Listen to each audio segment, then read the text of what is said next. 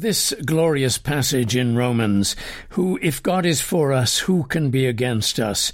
Who shall separate us from the love of Christ? One of the reasons that Christians don't get this into their hearts as something very inspiring and very encouraging to them is that they read these words, "Yet in all these things we are more than conquerors through him who loved us."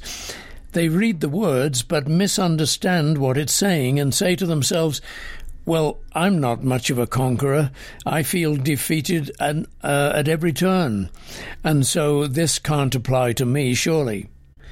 And that's a sad and unfortunate reaction, because it's a misunderstanding of what our being conquerors really is all about. What Paul is teaching us here is that Christ is our victory. That is, the victory that Christ won was won on behalf of all human beings. Let's take a simple illustration of this. You remember this? Who can forget it? The story of David and Goliath. Goliath is on one side of the valley with all his troops and mocking the Israelites on the other side of the valley and saying, "If you can conquer me," Goliath says, "then you have defeated us all." And David takes up the challenge. They both come down into the valley, and of course David throws that famous stone and beheads Goliath. And what was the result of that? Well, the whole of the Philistine army fled, because they knew that the defeat of their hero was the defeat of the whole army. And likely, and rather similarly, the success and the victory of David was the victory of the whole of Israel. David, therefore, you see, was a type of Israel, represented Israel, stood in for Israel, just as Goliath stood in for the Philistines. And just as Jesus Christ stands in for all humanity and all who trust in him. So when it says, you see, that yet in all these things we are more than conquerors, you don't look to your own history and see all the victories you hope to find and scrape around and dig up as monuments. You don't hope to have a whole history of victory. Most of us, if we were to write out our lives in a memoir, would be rather embarrassed to have it published, or for even anyone to look at it, if it were an honest memoir, that is, because our lives have been shattered, haven't they? Our lives have been unfortunate, not much of a success story. In fact, most Christians come to God because they have failed. Their lives have been a disappointment, a sorrow, a grief, a failure. And so in what sense can we claim all of this as ours, that if God is for us, who can be against us? Well, Jesus Christ is presented in the book of Romans as our righteousness. Paul illustrates this by the life of Abraham. God gave Abraham promises to bless him through his child. Through your seed, all families of the earth will be blessed. That was a type, that child of Jesus Christ. And through that child, Abraham would have blessings throughout the world. And then it says that Abraham believed God, and it was counted to him for righteousness. Well, that word counted is the best word in the Scriptures, let me tell you. It is the core of the Reformation. The Roman Catholic medieval church believed that righteousness was not counted, it had to be infused, drip by drip, until we all became intrinsically, innately, genuinely righteous in ourselves.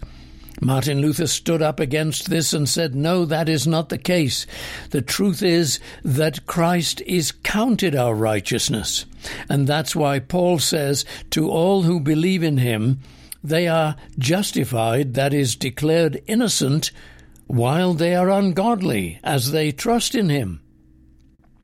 It was so encouraging for me years ago, decades ago, to learn that Christ was my righteousness while I was an ungodly man. Because I had been trying by perfectionism and legalism to be godly all through my Christian years, and it never seemed to work. But when the gospel finally came to me that Christ had stood in for me, just like David had stood in for the Israelites, and even just like Goliath had stood in for the Philistines, but he was defeated and David was successful, just as David then stood in for the Israelites, so Jesus stands in for me. And that is why, you see, this verse says, "Yet in all these things we are more than conquerors through him who loved us." Not by means of him, in the sense of I conquer when I receive his strength into me, and therefore I overcome everything just as Jesus overcame everything, because we don't do that. It's realistically impossible, isn't it? We do overcome certain things, thank God. We're not so devastated by our sins once we become Christians, or as we grow, as we were devastated by them before we became Christians, although we might be. It's still possible that we might be.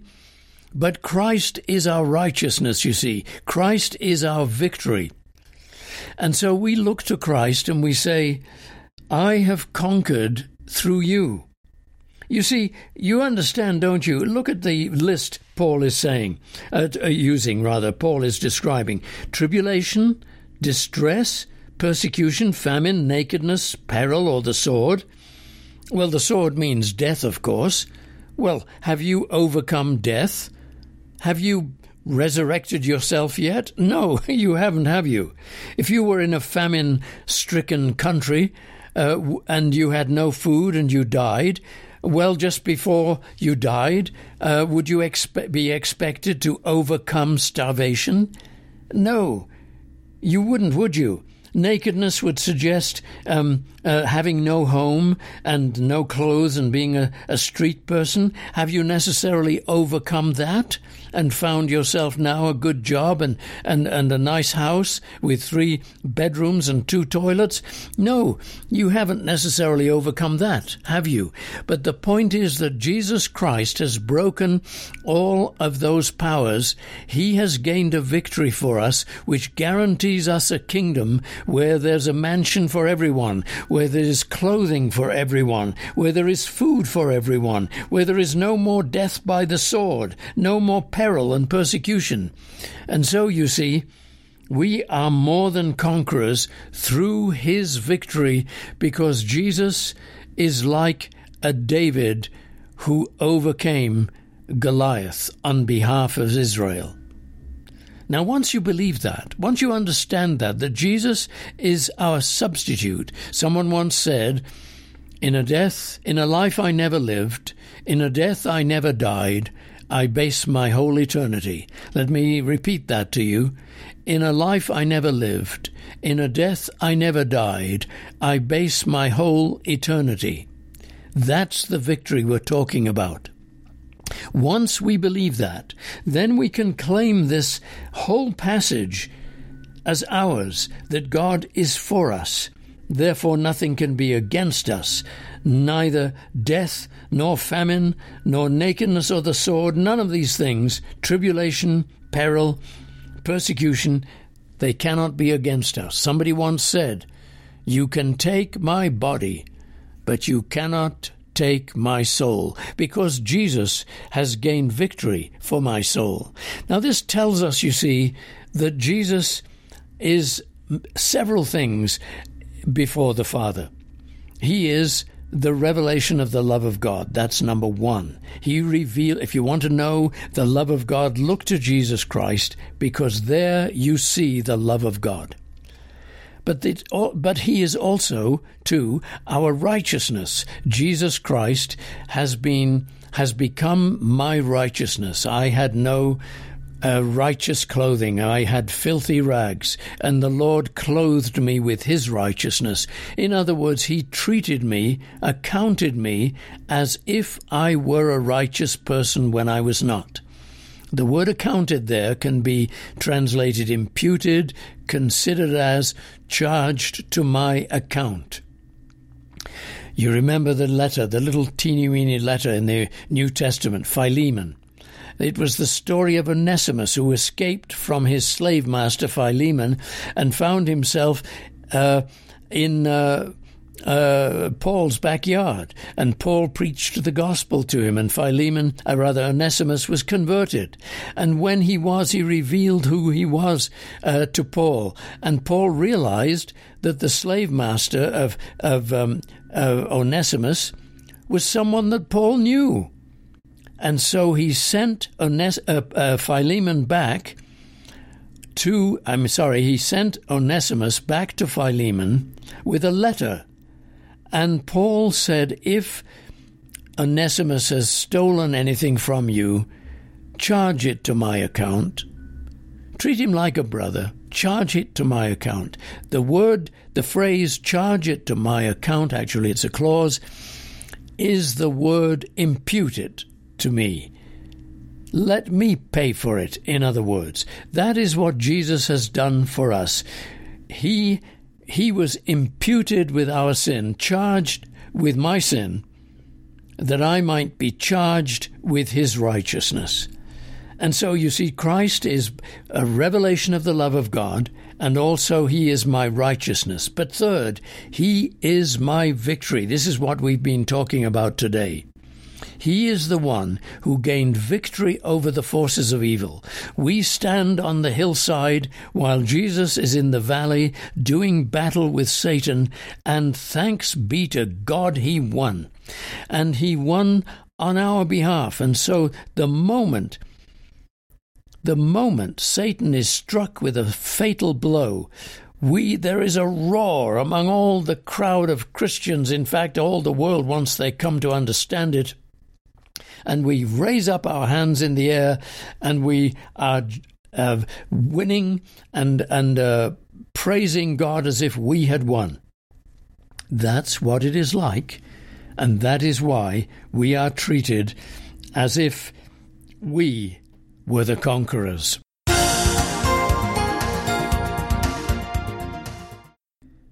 Thanks for listening today. I'm Colin Cook, and this is How It Happens that you've been listening to. It's a program put on by Faith Quest Perspectives, a 45-year-old ministry, and the radio program itself is 25 years old, and I thank you so much for supporting it. You can listen to this radio broadcast any time of the day or night on your smartphone. Simply download soundcloud.com/faithquest or download the free app, soundcloud.com, and then key in How It Happens with Colin Cook. You can do the same with podbean.com or go to faithquest.podbean.com. You can also hear the broadcast at 10 o'clock in the evening on the radio or 4 o'clock in the morning on the radio, KLTT AM 670 in the Denver and Colorado and surrounding states. I would so much appreciate your support. Please help this small ministry, a long-lasting but small ministry. The radio program costs me $39 per 15 minutes. That's $200 a week. That's about $850 to $900 per month. Send your donations, if you would, to Faith Quest, P.O. Box 366. That's 366, Littleton, Colorado 80160. That's Faith Quest, P.O. Box 366, Littleton, Colorado 80160. Or you can make your donation online at faithquestradio.com. That's faithquestradio.com. Send a little note if you like with it. I don't mind if you don't, but if you do, it's a blessing. It's very encouraging. Tell me what the program's doing for you and any particular program that might have helped you. Well, I thank you, and I'll see you next time. Cheerio, and God bless.